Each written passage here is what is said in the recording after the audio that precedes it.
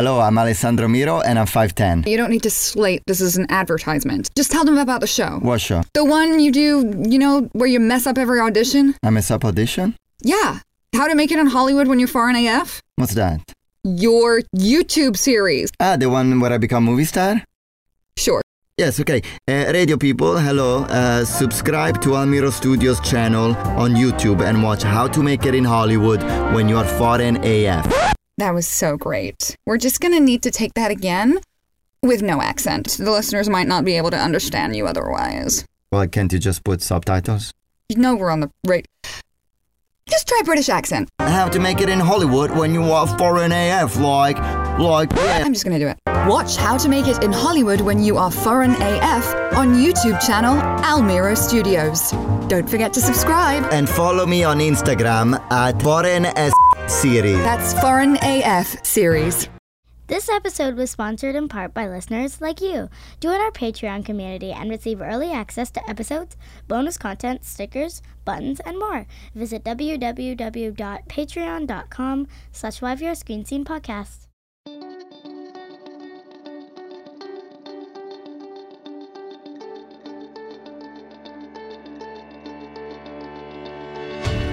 Welcome to the YVR Screen Scene Podcast.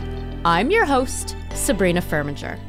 My mission is to pull back the curtain on Vancouver's film and television industry and expose its beating heart, Indiana Jones and the Temple of Doom style, by getting deep and down and a little dirty with the actors and filmmakers and other talented artists who do the work. Capital T, capital W. Today, I am delighted to welcome Jennica Harper to the YVR Screen Scene Podcast. I just asked Jennica how to pronounce her last name, and she said Harper, but she was just giving me a hard time. Okay. Have you watched Jan yet? If not, what the heck? It's a beacon of joy in a bleak, bleak world, and it stars one of our own one-name legendary divas, Jan Arden, as a fictionalized version of herself. It's loosely based on events from her own life. It's funny. It's melancholy. It's humanity and hilarity and hubris all wrapped up into one tantalizing morsel of character-driven sitcom goodness, which seems like an overstatement until you see the character of Jan stuck straddling a barbed wire fence with tears pouring down your face from laughing so hard, and you realize that there truly are no words to accurately articulate its unique combo of humanity, hilarity, and hubris. And FYI, Jan features friend of the podcast, Sharon Taylor, in the role of Cynthia, Jan's once and maybe future girlfriend. Jan is where I first learned about Jennica Harper, Jan's co-creator and showrunner. It is not the first time I've enjoyed her work. Jennica's filmography includes some of my favorite series of last decade.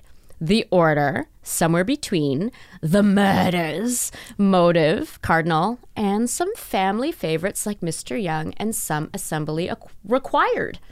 Jennica's a published author and poet and was recently nominated for a WAC, a Canadian Screenwriting Awards, for her work on Jan. I believe that's the technical term, is a whole whack, as well as a Writers Guild of Canada Screenwriting Award. So let's talk showrunning. Okay. Let's talk writing and writers' rooms, which is one of my favorite places I've never been. And let's talk Jan. Jennica Harper. Done. Let's do it. I have to welcome you first. Sorry. Jesus Christ. Let's just talk. No? We've never met before, and yet this already feels very comfortable. Jennica Harper, welcome to the YVR Screen Scene Podcast. Thank you. I will have to give a disclaimer, however. Regular listeners to the podcast know that we essentially record in an alley. We can hear the angry Whole Foods delivery drivers. They are a special breed of angry. Surprisingly. You'd think mellow. No, not at all. Kale gets people riled up. But there is also some construction in the office block today. The math school next door is doing some construction to make themselves more mathy. So there might be some extra construction sounds, but these are really good mics, and They'll deal. Yeah, I mean, this is what we do in the Canadian film and television industry, right? We deal. All right. So I told you I was going to give you the opportunity to rebut my thesis statement. Yeah. So like, how closely does my thesis statement resemble how you see yourself? Like, what did I get anything wrong? Yes. I'm afraid to say. No, I think there's something on my IMDb page that actually I should not take credit for, which is the murders, the moedos. The murders. I had the great pleasure of coming in and developing some stories for a potential season 2. So I did like a development room with Damon Vignali, the wonderful Vancouver showrunner Damon Vignali, along with Sonia Bennett, the fabulous Sonia Bennett. Friend of the podcast. Friend of the podcast. I feel kind of like everybody in our industry is kind of a friend of the podcast now. It's getting there. Which is good. I mean, friends are good. Yeah. But her butt has been in that chair, is what I'm saying. I felt it. I actually thought I felt a force. Yeah. And I knew. It was like, Bennett's been here. It's going to be one of those kind of episodes. So, okay. So I some zealous person did add me to IMDb, and I have meant to deal with that. I can't take credit for season 1. I think they did an amazing job. It's a great show. Yeah, they did a great show. Yeah. I don't think it's coming back, so I got to do some story building for some imaginary episodes you may not ever see. Okay. But so that's the one thing that I just want to make clear, that I don't want to take anything away from, Karen Hill and Laura Good. You know what? Some of the people that did work on season 1. Like that, I mean, that's excellent that you brought that up, because that is on IMDb, and that's also kind of IMDb lies. It should be called LieMDb. Yeah, LieMDb. But I use it frequently, you know, like, because I'm like, oh, they worked on that. Oh, again, I'm like, whoa, so that's a cautionary tale. Then we will not edit that out. It's interesting how for a long time I feel like when you're getting going, you check your IMDb page really regularly, because you're like, I did a thing. Is it reflected? Yeah. Is my thing reflected? And then after a while, you're kind of like, oh yeah, right. What's on there? What does it say? And that's a lovely, privileged place to be. But also, like, I do feel bad when I get credit for something I shouldn't get credit for. So I should take care of that. Yeah. Or somehow. Or not. What? You know what? I think we've established. Who cares? Yeah. Yeah. And you heard it here first. Yes. Get it from the source. Yeah. All right, Jennica, you've listened to the podcast before. Mm-hmm. Have you? Mm-hmm. I think you have. Yeah. Okay, good. It wasn't a test or anything. Oh, thank God. Yeah. Because so if you've listened to the podcast, you know that we love to begin with some time travel. Mm-hmm. So first of all, you get to choose your time travel vehicle of choice. Okay. Okay. You want me to give you some options? Well, I don't want a phone booth. Don't want the phone booth. Right. Don't want the police box. I don't want the police box. Do you want? I'll go with a DeLorean. DeLorean. Yes, please. Do you know that we actually had a DeLorean appear in a time travel episode of one of the kids shows I did, Mr. Young? Wow. And I do have pictures of myself coming out of a DeLorean and checking my watch. It was a good time. That's amazing. I will go with DeLorean. Okay, but we are not going to take the DeLorean to go back to that moment when you're getting out of the DeLorean. Where I want to go, I mean, that would have been cool. A little bit. I mean, it's Monday, and it's just like I can't handle that on a Monday, especially. No, I want to go back to your childhood. Okay. Yeah, it's getting a little therapy right now. We go back to your childhood. I want to meet like the earliest version of you as a storyteller, like, so bring me back to, like, so my daughter's 9. It's a very pure age, yes. She has a clear idea about what she wants and what she doesn't want and what her future is going to be and how she experienced the world. So I want to meet you at 9. I like 9. So where are we, first of all? Kingston, Ontario. No way! Yep. I went to Queens. Nice. Yeah, my grandparents lived in Brockville.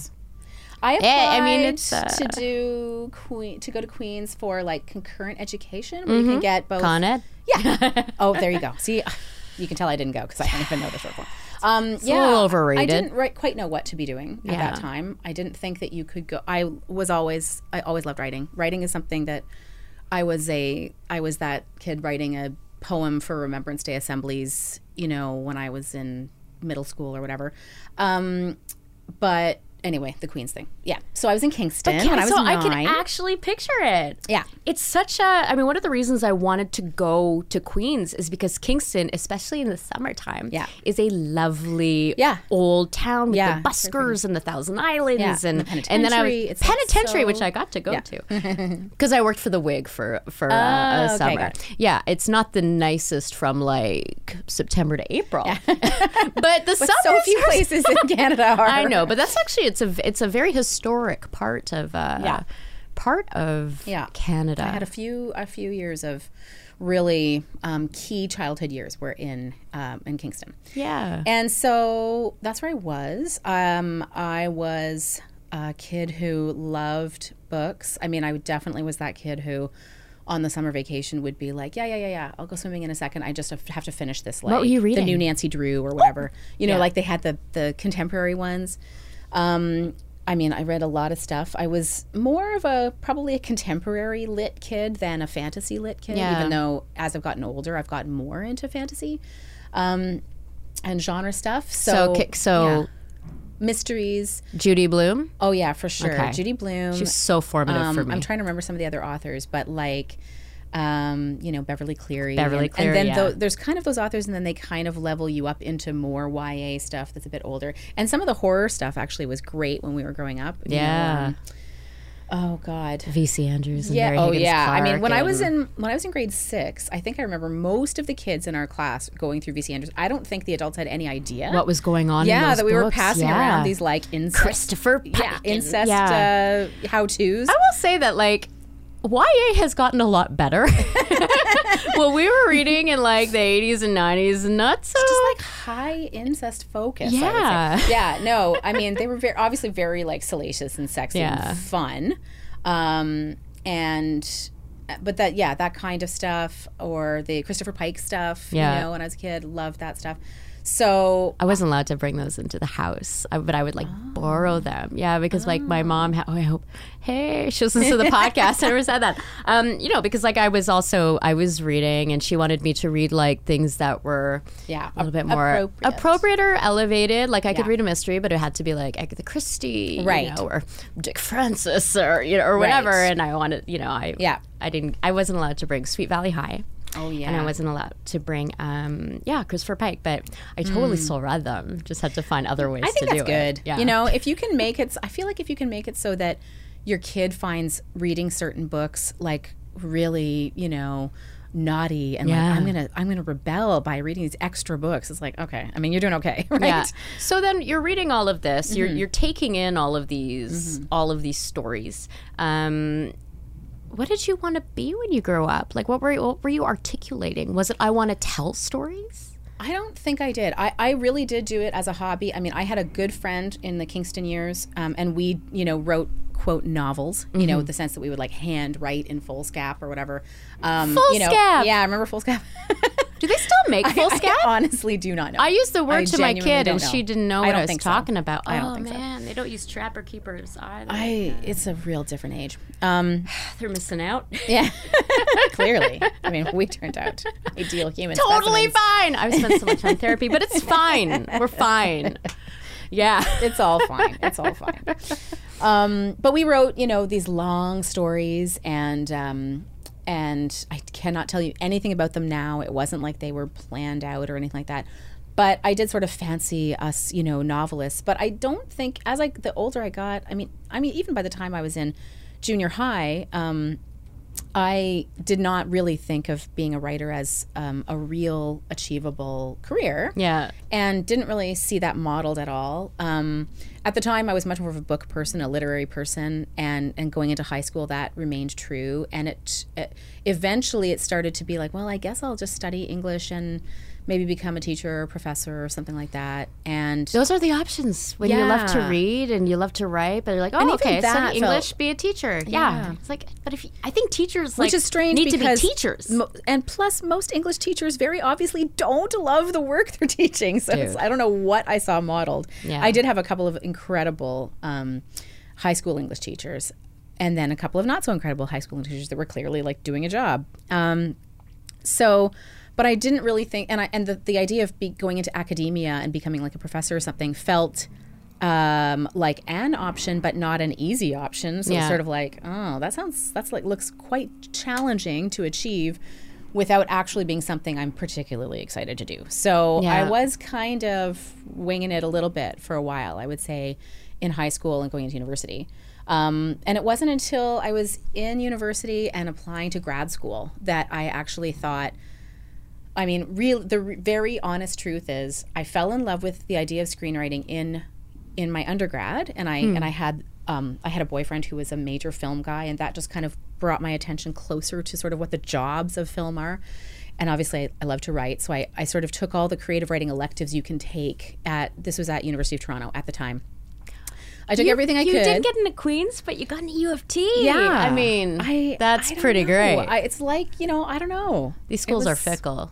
Yeah. And I think it was that program at Queen's is insanely competitive, which is good. It prevented me from probably going and pursuing something that I didn't ultimately particularly want to do. You got to go to Toronto. I went to Toronto. So, and I went with a few friends, and we lived in our first dorm-style apartments together, and it was great. It was really wonderful, and I delved into film classes and writing classes. Did you have an idea of genre at that time when you were first getting your toes kind of into it?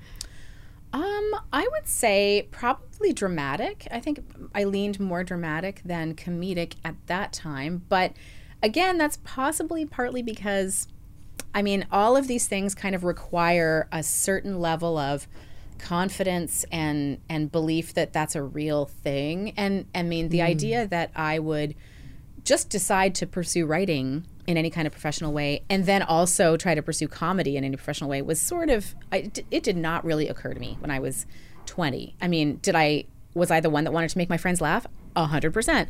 But the idea of sort of like so serious. This has been the most serious episode thus far. Yeah. I'm a real thinker. Yeah, I did not get there. No. And even so I did end up doing grad school out here at UBC. I did the MFA at UBC in creative writing. And that's what brought me to Vancouver and why I've stayed all these years since. And I said, because I know that's a very competitive program. It is. It is. I was very excited to get into that program, and I mean, it really did shape the course of my life because I wouldn't be here without having moved out for that program. Had some amazing mentors there, Linda Svensson and Peggy Thompson, and Peggy Thompson, and fell in love with one of the very few straight guys in our department. So my husband of many years is also a creative writing graduate.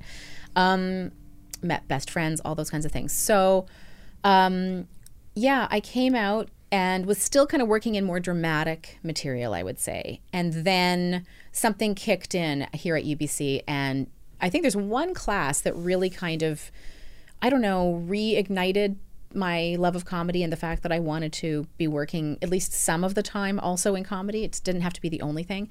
But I had a workshop class in that department run by Linda Svensson, and we were basically divided into small story rooms, and none of us had ever seen what a story room looked like, but we were sort of sink or swim kind of thrown into this area where like, okay, you're going to all pitch each other story ideas. One of your ideas will be the show that you develop over the course of the term, and then the four of you will develop the episodes, like figure out the plots, and then write. I think we each wrote a script actually of this imaginary show.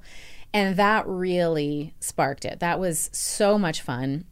And the show that I had pitched was a comedy that we ended up writing. And it was basically, I'll just tell you, it was called Luscious Avenue. And it was basically a comedy behind the scenes of a soap opera. So it was like you're following the actors and the director and stuff behind the scenes of a soap. So it was so much fun. The characters were pretty over the top. Wow. It was a great time. Knowing some people who do work in serialized daytime in the States, I can only imagine. I mean, you said fun and something clicked. Like looking back, do you recognize what it was about? About like working in that collaborative. Yeah. I mean, I don't think it's for everyone. I think once you try it, it will be clear to you if it's for you. Yeah. And I mean, I think sometimes I've worked in story rooms where it's not for that person. You know what I mean? They kind of ended up in this field and they're not the most collaborative person. Most people are. and clearly feed off of the energy of other people and get excited about the idea that like you might have 7 great ideas you want to put in your script, but then the other 10 are going to come from people throwing out their ideas and sharing, and the more brains makes for better work kind of idea. So it was fun. It was I'm quite a social person. It's a Another social way to shocker. work. I know. I've tried to pretend to be cool and an introvert my whole life, and it's just not. It's not happening. I think I know what I am. I like other people. I'm one of those people that does get energy from other people. Yeah. So I love being in the room. I love building stories that way, and I feel like the stories are better. It was clear even then when none of us really had an idea what we were doing. It was still clear that you were just building something. There was a gestalt kind of thing, right? It's like the sum was going to be bigger than any one of those I think that's the first time people. somebody has used the word gestalt. Wow. Sorry to hold honestly, the look what you German. missed, Queen's University. Big mistake. Huge. Oh, wonderful. You know what I love about your description of that class is that not only were you getting a taste of a story room or the writer's room. That's the same thing, right? Yeah. Okay. I just didn't know if there's another space that I wanted to yearn to like go and just visit. No. But you also got a taste of show running, as well. A Was little that mini taste, something at that time that you wanted to do as well, or was the goal as you began your career development journey to write? It was to write. And honestly, that went for many years. I remember, I think I completely blew one interview at one point. I was a really junior writer, and I was on the phone with a Toronto producer and creator of a show who asked me the question, well, do you see yourself show running? And I was sort of like, bitch, I just want to get hired once. I was sort of like, I mean, it's, it's sort of like being hired in the mailroom and somebody asking you, so do you have an interest in being CEO? You're like, sure. Yes, but there's it's so unfathomable at that moment. Yeah. And it did take many years to kind of break into just really being hireable in writers' rooms that I couldn't see it then. And then it took a while and really being in the room and seeing what the producer level writers were doing. And I had lots of great mentors. One was Dan Signer. I think I was telling you a little bit about him. And he was the creator and showrunner of Mr. Young and Some Assembly Required. And he was a real, if I think that you're capable, I'm going to just start passing off responsibility, especially if I was a keener, so I would ask. I'd be like, is there anything else I can help with? Do you want me to take that on for you? And so, got to be basically the writer on set very early in my career. And what fun sets to be on, especially Some Assembly Required. That was really insane. Like the live studio audience was just a blast. I mean, Those for were so people who fun. don't know, Some Assembly Required, it was about a toy company. Yes, it was like kids. It was like teenagers running a toy company. Yeah. So it was a lot of fun, with sort of a working roller coaster on the set. Yeah. And Ellie Harvey. And Ellie Harvey, who was brilliant in a dual role. Yeah. Ellie Harvey, one with a lot of prosthetics. It Legendary really is funny. You should go check it out. Comedian, actress, Yes. Ellie Harvey. Friend of the podcast. Not yet. What? I know. No, she's on the list. Ellie. Oh my God. I can't believe I beat her. Anyway. It's not a competition. It is though. It really is. You're like, okay, I'm not going to take your victory away from you. Anyway. Yeah, so got to be on set, got to do notes on cuts at quite an early stage in my career, and go and be and represent, the production at sound mixes and things like that. So I got to do a lot of producing quite early. Yeah. Which definitely gave me the taste, and then start being left in charge of the writing room too. Being the senior writer in the room. And to keep the train moving in the room was something I got to do quite early. So I was really thrown some opportunities early, and then I love it. You whacked. Sorry, I the whacked mic. the microphone. It was great. Talking with my hands. You are a hand talker. I am a bit of a hand I am talker. noticing that. When I cross my arms like this, it's the body language is not supposed to be I'm closing down. It's supposed to be like just trying to keep my hands to myself for a few minutes. Yeah, I mean, also we have a bit of a weird setup right now. We're sitting next to a table because Yeah. we've had some tables. It's not the most natural. Even I'm trying to be this is I'm open learning. body language. Just trying to roll with it. I guess my question though is that is show running, should that be the end goal for every writer, or Or is it something like specific with specific personalities? Where in your case, it almost seems like you're an onion and then it was all these different layers, you know, that were being peeled away. That's a really great question. I feel like nobody really asked that question. That's a great question because I think that if you ask somebody, let's say you ask a mid-level writer, do you want to show run? If they said no, I think they would be worried that there'd be a bit of stigma there that like, well, you're not ambitious, you don't care about your own voice, you only care about other people. But I think it would be a completely respectable thing to say that. And it should be. Like if somebody wanted to hang out at supervising producer or co-producer level because they know that they're good at all the things they bring to the table, but they don't especially want to be where the last buck is, you know, past. I think that would be a completely reasonable thing. You know, the more producing you get, the less writing you're doing in a way. So, or the less focus there is on the writing room and more on everything else, on the gestalt, if you will. Wow. I'm so sorry. I've been rewatching Frasier, and it's totally making me, it's bringing out my pretensions again. Every once in a while, I have a little bit of Frasier they voice. went away. Yeah. Anyway, I'm like the most absurd, pretentious person you've ever met. I hope. That's my goal. I'm so really yeah, sorry. so, I don't think you are. Having met some, thank you. Never had any in this. Oh in yeah, this. you have actors here. That's right. Yeah. No. Oh, burn! You burn! Ouch. That actually is very painful. I know. But no, and I actors haven't. are probably like, yeah, whatever. No, I haven't had any super pretentious actors. Well, that's true. I can see the wall of the, you know, on your wall of selfies, and actually, I've met or worked with many of those, and they are not very pretentious people. No, because I mean, delightful. in this town, they're like a lot of them they're working actors. Yeah, and actually, you can't afford to be too pretentious. No! The same with me, right? That's why I want to do multiple kinds of work. Yeah. But I do think that for the most part, if you want to be a showrunner, it is probably because it's probably not because you require that power. It's probably because you want to make the show that's yours, and you have a vision. You know, you want your vision to be sort of the last, the last word. And I mean, I do think that's a natural thing because for most of us, that's, you know, I mean, the pure joy of like creating something is as important as learning to write in somebody else's voice and trying to match a show or whatever. Of course, you want to write something that's yours, but I think that all of us who get there sort of realize it is so much, you know, management and time management, and they really do not, you know, prepare or teach you any of that. You're really sort of just winging it, becoming sort of a manager. Oh, interesting. So then if you could go back in time then. We always do. We're still in the DeLorean. We got the DeLorean in our service, you know, and give yourself some of the advice that you've learned, you know, as a showrunner, you know, because I'm assuming you've had challenges or made mistakes and stuff. Like what are some things that you know, some advice that you could give, you know, an earlier version of yourself?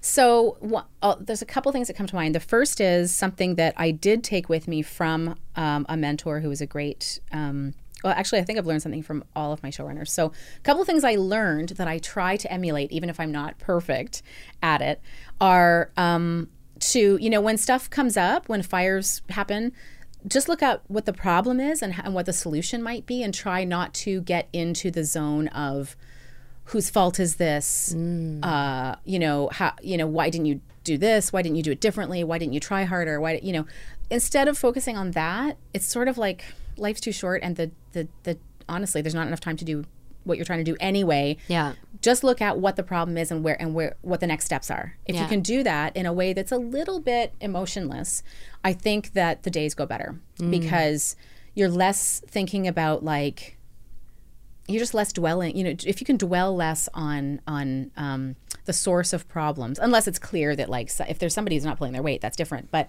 mistakes happen, and people's interpretations happen differently, and it's like good advice for life, you know? Frankly. I mean, it's something that I aspire to. I am certainly not perfect at that. Sometimes I do have emotional reactions to things like, I was so clear, but I try never to say that out loud, you know, that it's supposed to be, we're all in the team together. And what's the point of trying, you know, there's really not a lot of goal in making somebody feel bad. Yeah. There's only a goal in like, what are we doing next together? Yeah. So that is something I've tried to learn. I do try to be as clear about the vision as possible. This is something that I learned from Dennis. I think he is very clear about what is the vision of the show, or even like of the scene or of this character.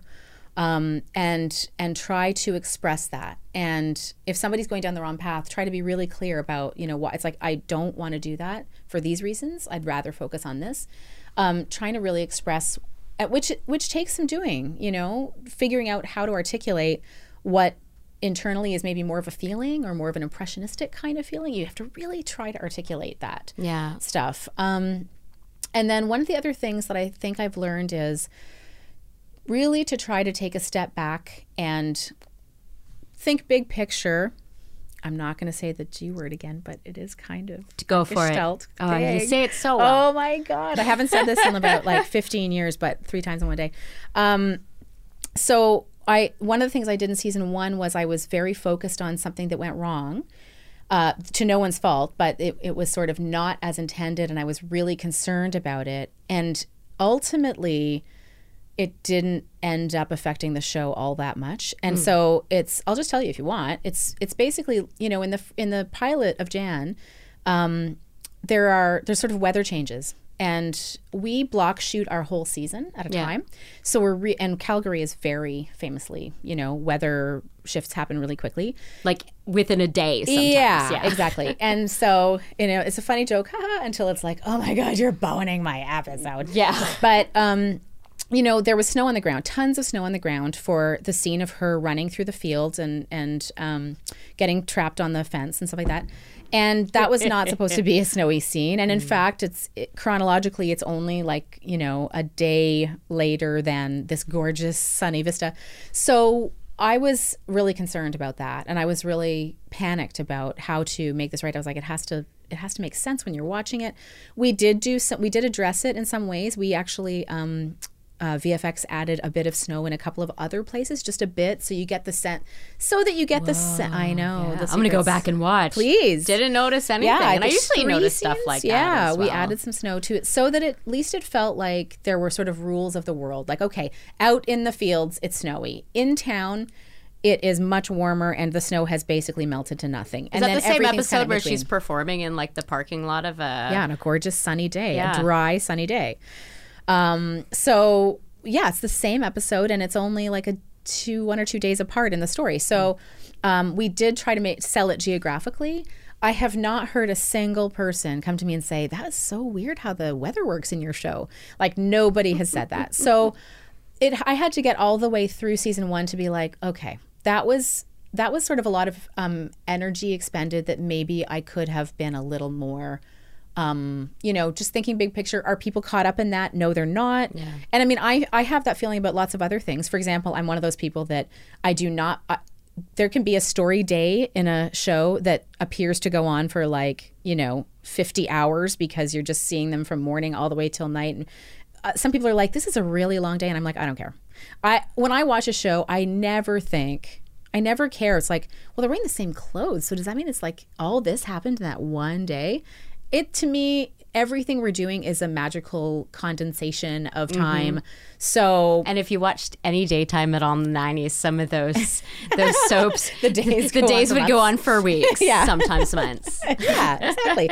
Or but you suspend your disbelief. Do I want a Law and Order where we're actually tracking how long, a DNA test actually takes to come back? No, I don't want that. That's not telling a story. So I guess how I would sum that up is, if you can take a step back and think, is it going to be perfect? No. Is it going to work? Yes. Then you're good. It's that desire for everything to be exactly what you wanted that you do kind of need to let go of a little bit. Mm-hmm. Before we take a break, we're going to take a break and we're going to talk about Jan in depth.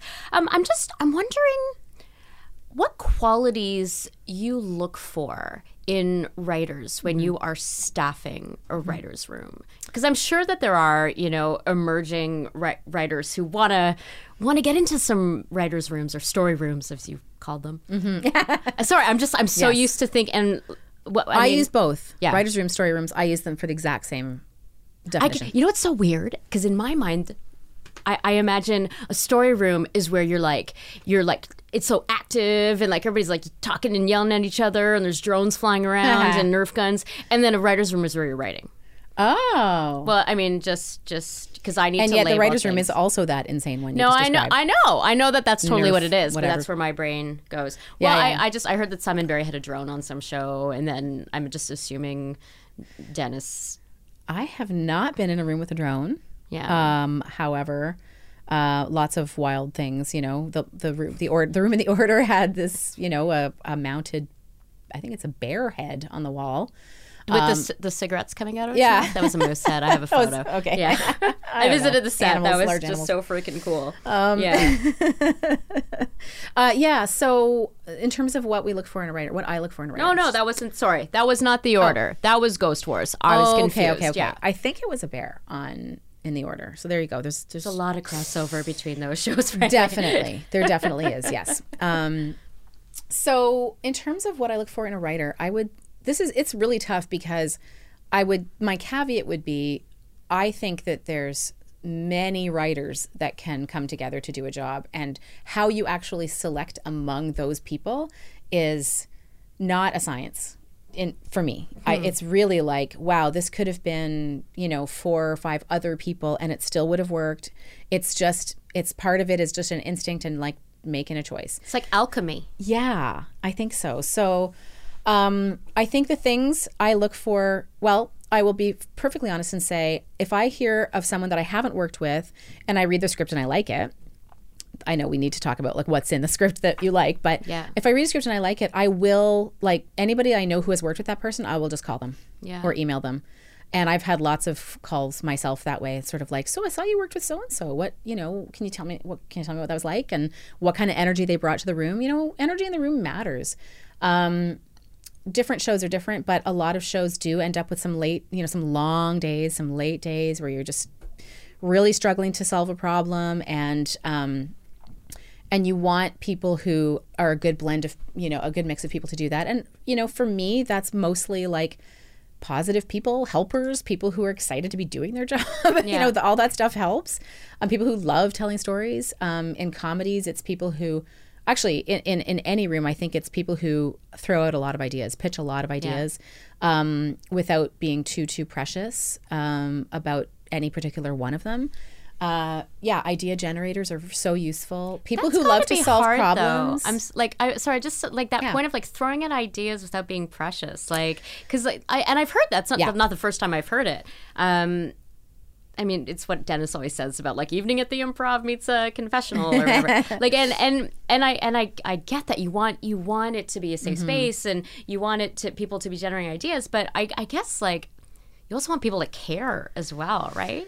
About their ideas. Yes, about for sure. Characters. I think there's room for both, for sure. I think that I do think that one of the biggest skills you can bring to the table is to be able to have an idea without thinking it's your identity. You know what I mean? Like if you put something out there and I don't like it, that's nothing about you. Like that is not personal. It is truly like, of all the ideas we could do, I don't want to do this one for whatever reason. There's lots of reasons to not want to do a particular storyline or scene or whatever. And those are all things that we debate together. But I do think the ability to not take it personally is really helpful. And so I can't remember who recently, somebody gave the advice to, writers who are just starting out, junior writers, to not only get together to give each other feedback on their work, but to actually do that process together, like to collaboratively work on something together where you are throwing out ideas so that you get practice at that feeling of, that's fine. Nobody likes that one. Moving on. Because maybe you don't have that skill naturally. You know, like I see my 9-year-old does not have that ability to take criticism. It is a real... gets very defensive. Yeah. I'm like, oh, you spelled that word wrong, or well, what and if you did sometimes that? You're like, that's about me. That's like and it hurts your confidence. And it's like none of that is hopefully what it's supposed to be about. It's supposed to be completely about the ideas. And if you can figure out a way to put ideas out there, I'm very aware that some of these things are easier for people who are a little more extroverted, a little more, maybe not. If you have anxiety, I understand. Like it's going to be harder. But being able to practice that hopefully would help, get used to what that feels like to hear a no and not be like slapped in the face by it. Yeah. I think that is a big thing. It's sort of how somebody approaches the room. Bringing lots of ideas helps. You're right. I do think you want people to care. And sometimes I really respect somebody who's like, I'm only going to defend this one time, but let me just explain a little further what I was thinking, and then goes a little deeper into why they think their idea is a good idea. Yeah. Sometimes that works. Not going to lie. Like absolutely. Sometimes it's like the way you said it didn't click for me. Then when we talked further, I get it. I get what you're saying. And I mean, so one of the things I do feel I like in a room, since we just naturally segued into it, is people who are willing to push back a little bit, to question. My approach in terms of breaking story is a lot of choosing a path and going down it. And because you have to go forward, you have to make choices. I think that, indecision is the one trait that as a showrunner that will kill you. You have to be able to make a choice. You can change that decision. You can go back. You can say, nope, you know what? Everything we did today is not going to work. I'm we're going to undo it because it sounds like parenting. Oh my God. Completely. It's like, you know what? For some reason, I'm standing tall on this particular rule. Yeah. There is a lot of that for sure. Yeah. You're like, oh my you start gosh. to like, I'm doubting myself now, but I'm in it now. I'm in it. I got to commit. What age are you allowed to let them like see fear? I don't know. I'm not there yet. No, me neither. Yeah, Mari's not going to be allowed to listen to this know. one. Yeah, she's listened to other ones before, but she will not be listening. We're just to this pretending one. to know what to do. Are there a lot of similarities then between how you break story and the kind of environment that you need to foster if you're working like in different genre, or is it all the same? Like, do rooms need to operate the same? Yeah, I think very, very heavily the same. I mean, I have certainly heard of rooms that work a little differently, but pretty much all of the rooms I've been in have worked the same, whether it's drama, a supernatural show like The Order, the comedies I've worked on, in that we break story together. That part is very collaborative. I mean, maybe the showrunner has a bit more of an idea of what they, like that top level, I want the episode to be about this. And then we work from there. Or sometimes it's a true blank wall, no cards on it. You're like, okay. So I do feel like that collaboration, that putting ideas out there, all that stuff works the same. And so whether you're drama or comedy or genre writer, I do feel like developing that skill, that ability to like put things out there is really useful. Yeah. In comedy, there is a whole added level of, if you can swing it, being able to pitch jokes to add to things. So you're trying to, so maybe this skeleton is already there and you're trying to punch it up. And so that is, that was definitely hard at first. Of a skeleton lying on a table, and you guys are like, punch it up. Yeah. It's very clear how television writing works. Yeah, obviously. So the gestalt of the human body is a skeleton and a bunch of punches. It's the comedy thing is definitely not for everybody, because there is that vibe of like, I know that I'm going to pitch a bunch of stuff that's not going to make anyone laugh. It's not going to work, but it's totally a numbers game. Yeah. You have to go in being like, I'm going to say stupid stuff all day. And if some of it's funny, great, we'll use it. And then most of it won't be. And I have to be okay with the fact that most of it won't be. I think both in drama and comedy, you have to get used to the idea that most of your ideas will not be used. It doesn't mean they're not even good. It just means they will mostly not be used. So get used to the metric being different from other things in life. If you can get to the point where you're like, okay, a bunch of numbers, a bunch of things that didn't work, but you have to do it to get to the ones that do work. Oof, it's magical. It's like making gold or baking. All right. I don't bake very well. It's sad. But I love to eat baked goods. All right, we're going to take a break. Okay. Because I really need one. Okay. And then when we come back, let's talk about just Jen. Great. Jazz hands. All right. This episode of the YVR Screen Scene podcast is brought to you by Al Miro Studios' hilarious web series, How to Make It in Hollywood When You Are Foreign AF. Subscribe and binge all the episodes at www.youtube.com/Al Miro Studios. Let's talk about Jan. All right. So, being a teenager in the 1990s, I have certain associations with the music of Jan Arden. A voice that cuts to my soul and my heart, and I think of candles and incense and just sitting in this chair I got at Pier 1 that was like round and just like really like imagining, you know, just swimming in an ocean of tears. And so the fact that a sitcom has come from those kind of bubble of emotions just like boggles my mind. And so tell me the origin story for Jan. The show? For Jan. Yes, I will tell you that story. So that the origin of that, so the actual origin of her being in a sitcom is, a lot of people have felt like that would be a good idea, because if you go to see her show, she's very funny. She is really a hilarious person. I mean, I followed her on Twitter in more recent years before the show. So I was like, oh, there's the funny. Yeah, her personality and her timing stuff is very, it's right there. So there are a lot of people who are like, I always knew she should be in comedy. So that's that, you know, so it's not a completely unnatural fit if you know her as a human or have seen her, whatever. In terms of the show itself, basically Jan is friends with a writer here in town named Leah Gauthier, and who has, you know, until now had largely done reality-based shows as a story person, as a producer. And they decided to come up with a show together, and they worked with Producer Friends Project 10 in Toronto, and they had like a 3-pager that they pitched to Bell, and Bell was like, this is cool, we need you to bring a TV writer on board, someone who has the experience in this world, and to come in and showrun. And I met Ben Murray from Project 10 Productions at Banff, actually, the Banff Media Festival, and that's when I started hearing that they had this show with Jan Arden, and maybe they were looking for somebody. They thought maybe a woman would be a good fit, and so I was one of a number of people who had a phone interview and sort of, you know, responded to their material that they had. And I honestly, I've said this to other people, so forgive me if you've heard this before, but we only want fresh stuff here. You have to say something different. I have to lie to make it different. I very sincerely did not think that I would be chosen for this job.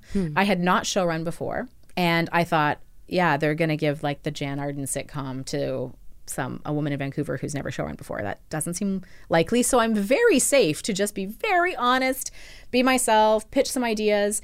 So when I read the material, I was like, this is a no-brainer. This would be so much fun. I love, you know, I'm a big fan of the sort of metafictional stuff. You know, I loved Larry David. That was one of my favorites growing up. Loved Curb. So where people play like a version of themselves, I already really liked that as a tone. When Jan was in town for something else to record her most recent album, actually. Yeah, because she's pretty nonstop with everything. Oh, she's such a busy person. She's writing books. She's an incredibly prolific person in just a variety of media, plus personal appearances and her touring and stuff. It's quite inspirational, actually. It's just, you know, and she also knows how to rest in between, which is also really inspirational. Need to learn how to do that. It's a real thing. It's a real thing. So we met in person, Jan and Leah and I, and we went out for dinner and had a great time. I still thought absolutely zero chance that I'm going to get this job. So it was very even with the dinner. I was like. Do you think they were going for dinner with everybody? I knew they were meeting with a couple people in Toronto, and I just really thought that's what was going to happen. Yeah, and so it was a great lesson in just chill, because, you know, maybe you have a better shot if you're actually yourself.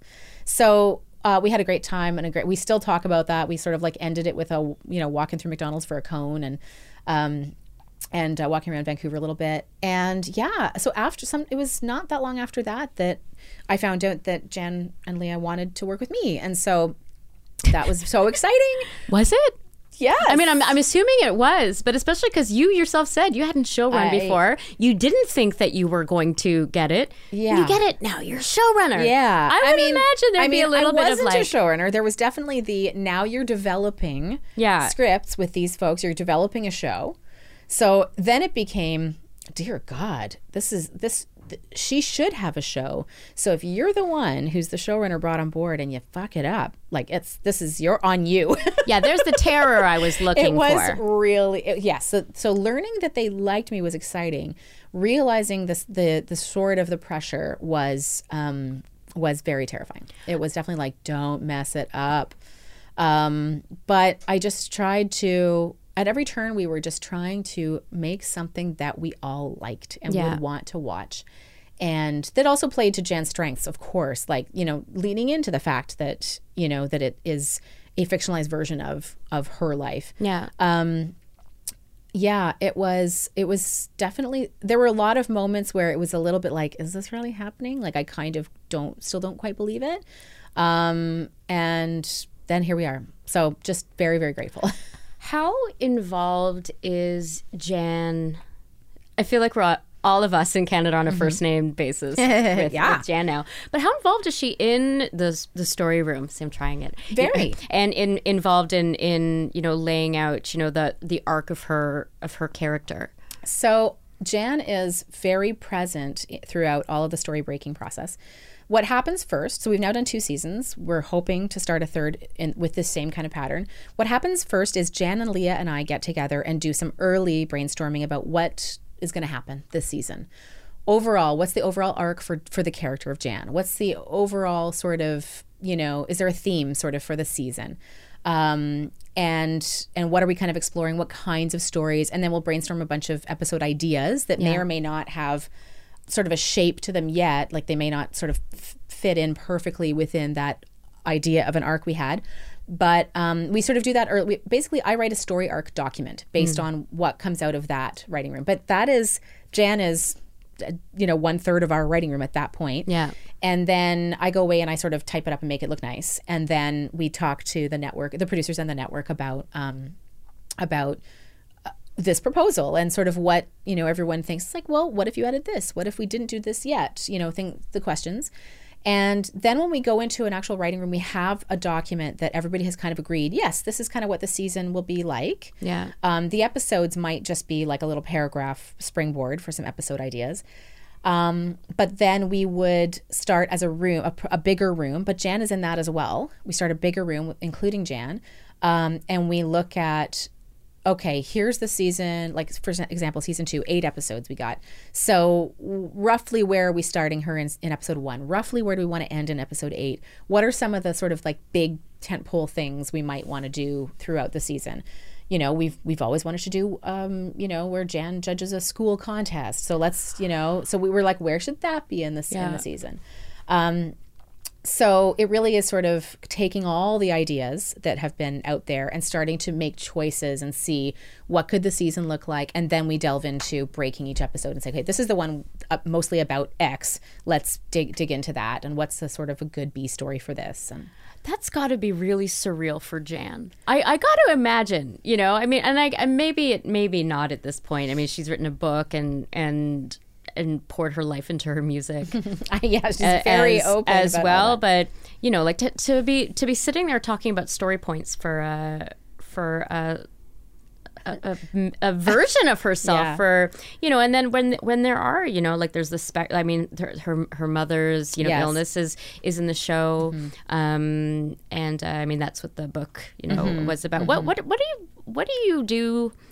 As the showrunner and as now like a close colleague of Jan, to like ensure that you're mining her personal life, while also respecting her privacy. That's gotta be definitely one of the big challenges. But this is why it's so valuable to have her in the room. Yeah. There's another version of all this where we go away and we come up with story ideas and then we propose them to Jan, our star and executive producer, and say, what do you think of this? What do you think of this?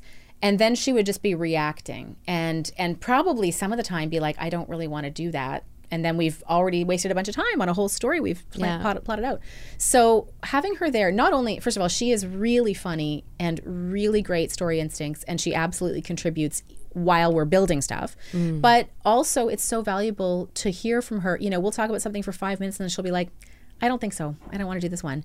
And we'll be like, moving on. Then it's my job to be like, let's move on. Because I don't want to waste any time on something that is making her feel uncomfortable. And we walk the line in terms of like, you know, and we'll just be like, where's your comfort level on this? And usually she's the one that, I think that our instinct to not protect, but like shield her from like the absolute, you know, most, I don't know, horrible storylines, that's more on us than it is on her. She's in. She usually pitches the more extreme stuff. She had her crotch stuck to. I'm pretty sure that was her idea. Barbed wire. I'm pretty sure that was her. Oh, it was so good. It was. I mean, there's a lot that I love about that season. I love when Sharon and Zoe go to the spa. You know, like there's like some really great stuff there. But for you, what are some of your most memorable storylines? Well, I mean, from season 1. Right, because, well, that's all we can say right now, right? I know you have really. Season 2 in your mind as well, but the rest of us have not had the opportunity There are things yet. that are going to be promoted very soon. So I think some of the things I can say about season 2, there's definitely going to be a physical battle with Sarah McLachlan. You are going to see Sarah McLachlan on our show, and things are going to get down and dirty. So that was a very memorable, surreal day where you're like, I really can't believe we wrote this and now I'm watching this happen. But I'm very excited. Oh my God, me too. As somebody who attended Lilith Fair. Yes, same. I had to drive to Buffalo to Molson Amphitheater, 1999. Mm-hmm. Oh, wow. Yeah. That's honestly, amazing. Sarah was such an incredible sport. It was That's another amazing. person I don't associate with comedy. I associate with like just like Angel dying on Buffy the Vampire Slayer, and the then bus, getting on the bus. awful, and then like dogs needing money. I know exactly. Their care. So I too was sort of, and she was a little more nervous, but I don't think she thinks of herself as like an actor in that way. And she was so happy to do everything that we asked, and it's just a lovely, lovely person to come out and, you know, play with us, basically. That's the joy also of the show, right? Is that you do have the all the pantheon of Canadian talent who comes out. I'm assuming the episode with Rick Mercer was very serious. Oh yes, no laughter, no, yeah. So I mean, like, what are some, you know, of the more memorable? That was a very memorable episode, and that especially because we were shooting in this mansion on a hill, like it was hard to shoot, but a beautiful place. And having him there was just this whole added level. The scene in that episode, not the party stuff, but when she's approaching him on the hillside and he's just like bird watching. That was one of the most fun things to shoot. That was so, and that scene still makes me laugh so hard. Everything about it, I enjoy, but also like even like her little toque, she's like walking along and her little toque is bobbing along. Every piece of it is just lovely. That was really memorable, and you're just like, is this happening? Am I watching this? I'm trying to think of other things. I mean, the barbed wire was definitely like, I cannot believe this is happening. And honestly, the director, Ron Murphy, was like, don't fall, don't trip and fall. Like, I understand the script is like she's, you know, stumbling and stuff, but we really do not want you to get hurt. And wait, there's no stunt double for that? There was. I can tell you exactly where the stunt double is visible on screen. Yeah. There is one beat of a stunt double. The stunt double falls out of the car. Yeah. After it has hit actually that's not true. I mean the aerial stuff where it's like hitting the shed and it's exploding. That stuff is that's a stunt driver. I love the idea that there are people who have not watched the show yet, and they're like, I'm hoping this convinces you to do it. I mean, like, what else do you need? I know it has lots of viewers already, but you know, seriously, I mean, that really just set the tone for me. So yes, the explosion. Yes, exploding. So the big driving stuff is a stunt driver. That's, I think, very standard. You kind of need, if we're like, you know, going really fast on a country road, you kind of do need that professional to do that. Yes. But so it hits the big gag, it hits the shed, which explodes, and then you come back, you see the Range Rover. Is it a Range Rover? It's not a Range Rover. It is a Range Rover. She opens the door and falls out to the ground. Mm-hmm. That, for a brief moment, is a stunt double. And everything else is her. So her running and serpentining through the snow and Definitely all the stuff about like falling. She falls down multiple times. I'm sorry. It's so funny. It's, you know. I mean, I'm God, sorry that she suffered for her. This was also the very comedy. last day of shooting season 1. The day had been pushed already because of weather stuff and because of illness. So it was the very last day is when we did all of that stuff.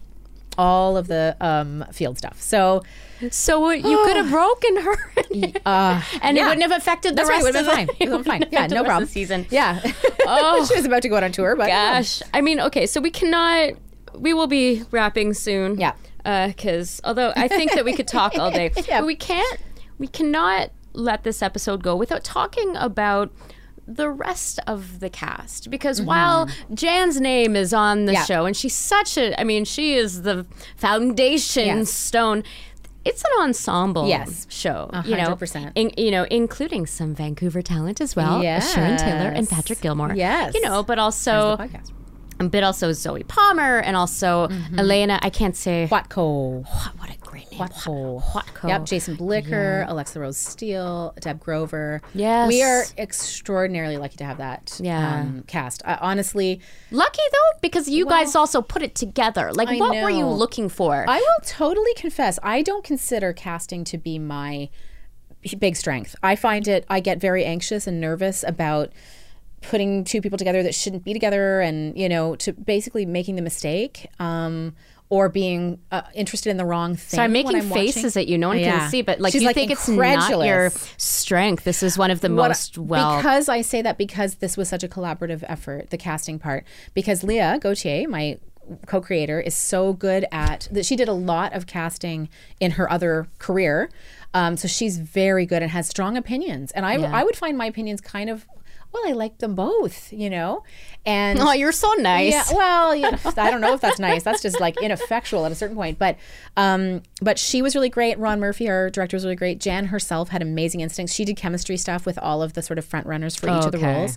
But there was definitely all of the people that we cast were absolute, blew us out of the water, 100%. So that is 100%. There were a couple of people that it was like, it's this person. It has to be this person. Deb Grover was one of those people. Obviously. Her mom. Obviously. That was like, that's a done deal.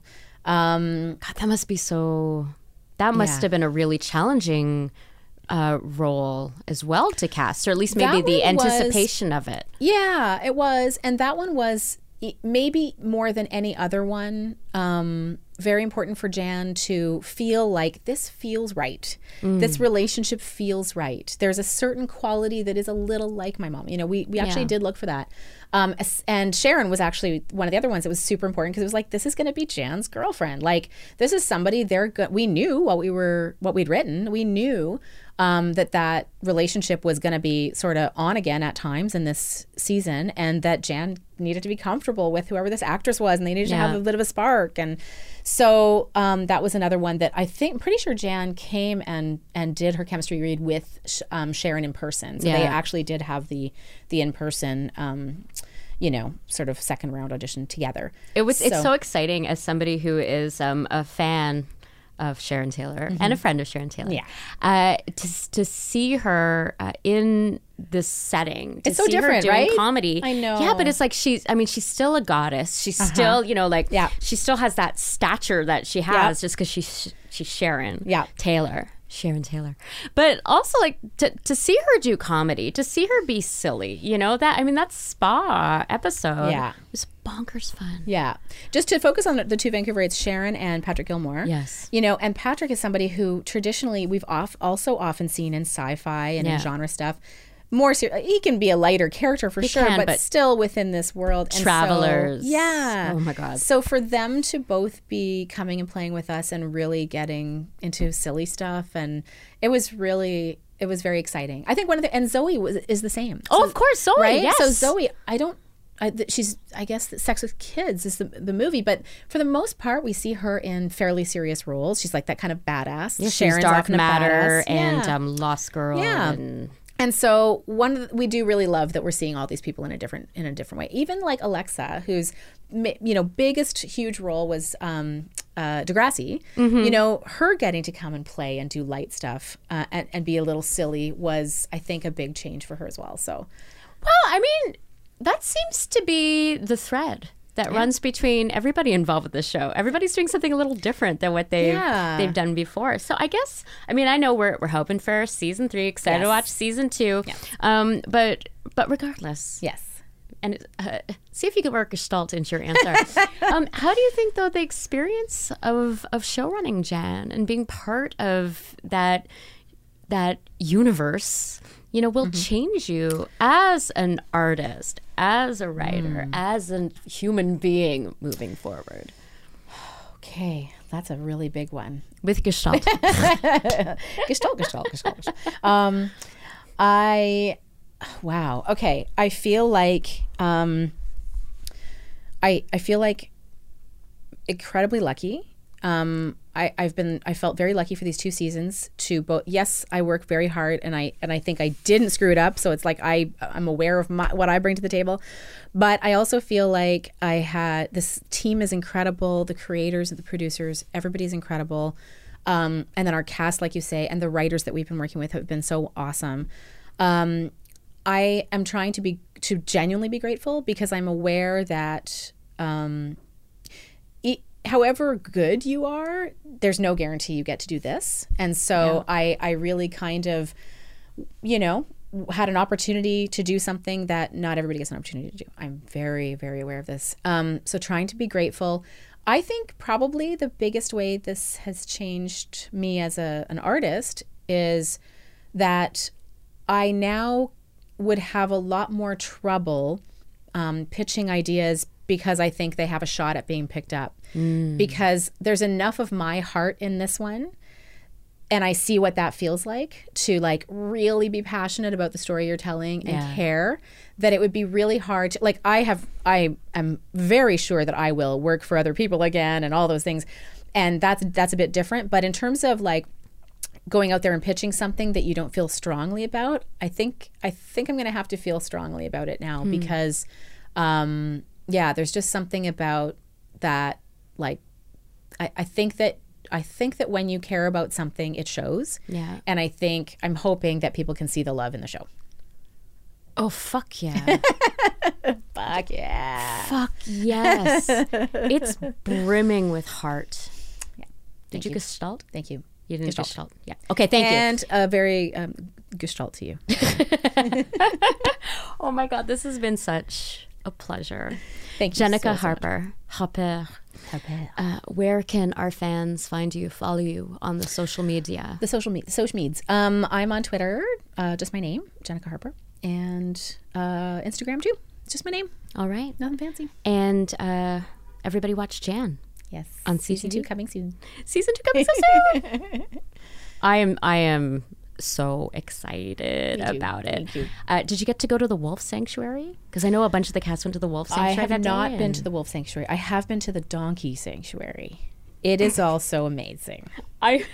Jan brought Leah and I to where they protect donkeys in the snow one day, and the donkeys like followed our car as we were leaving. They're just the best.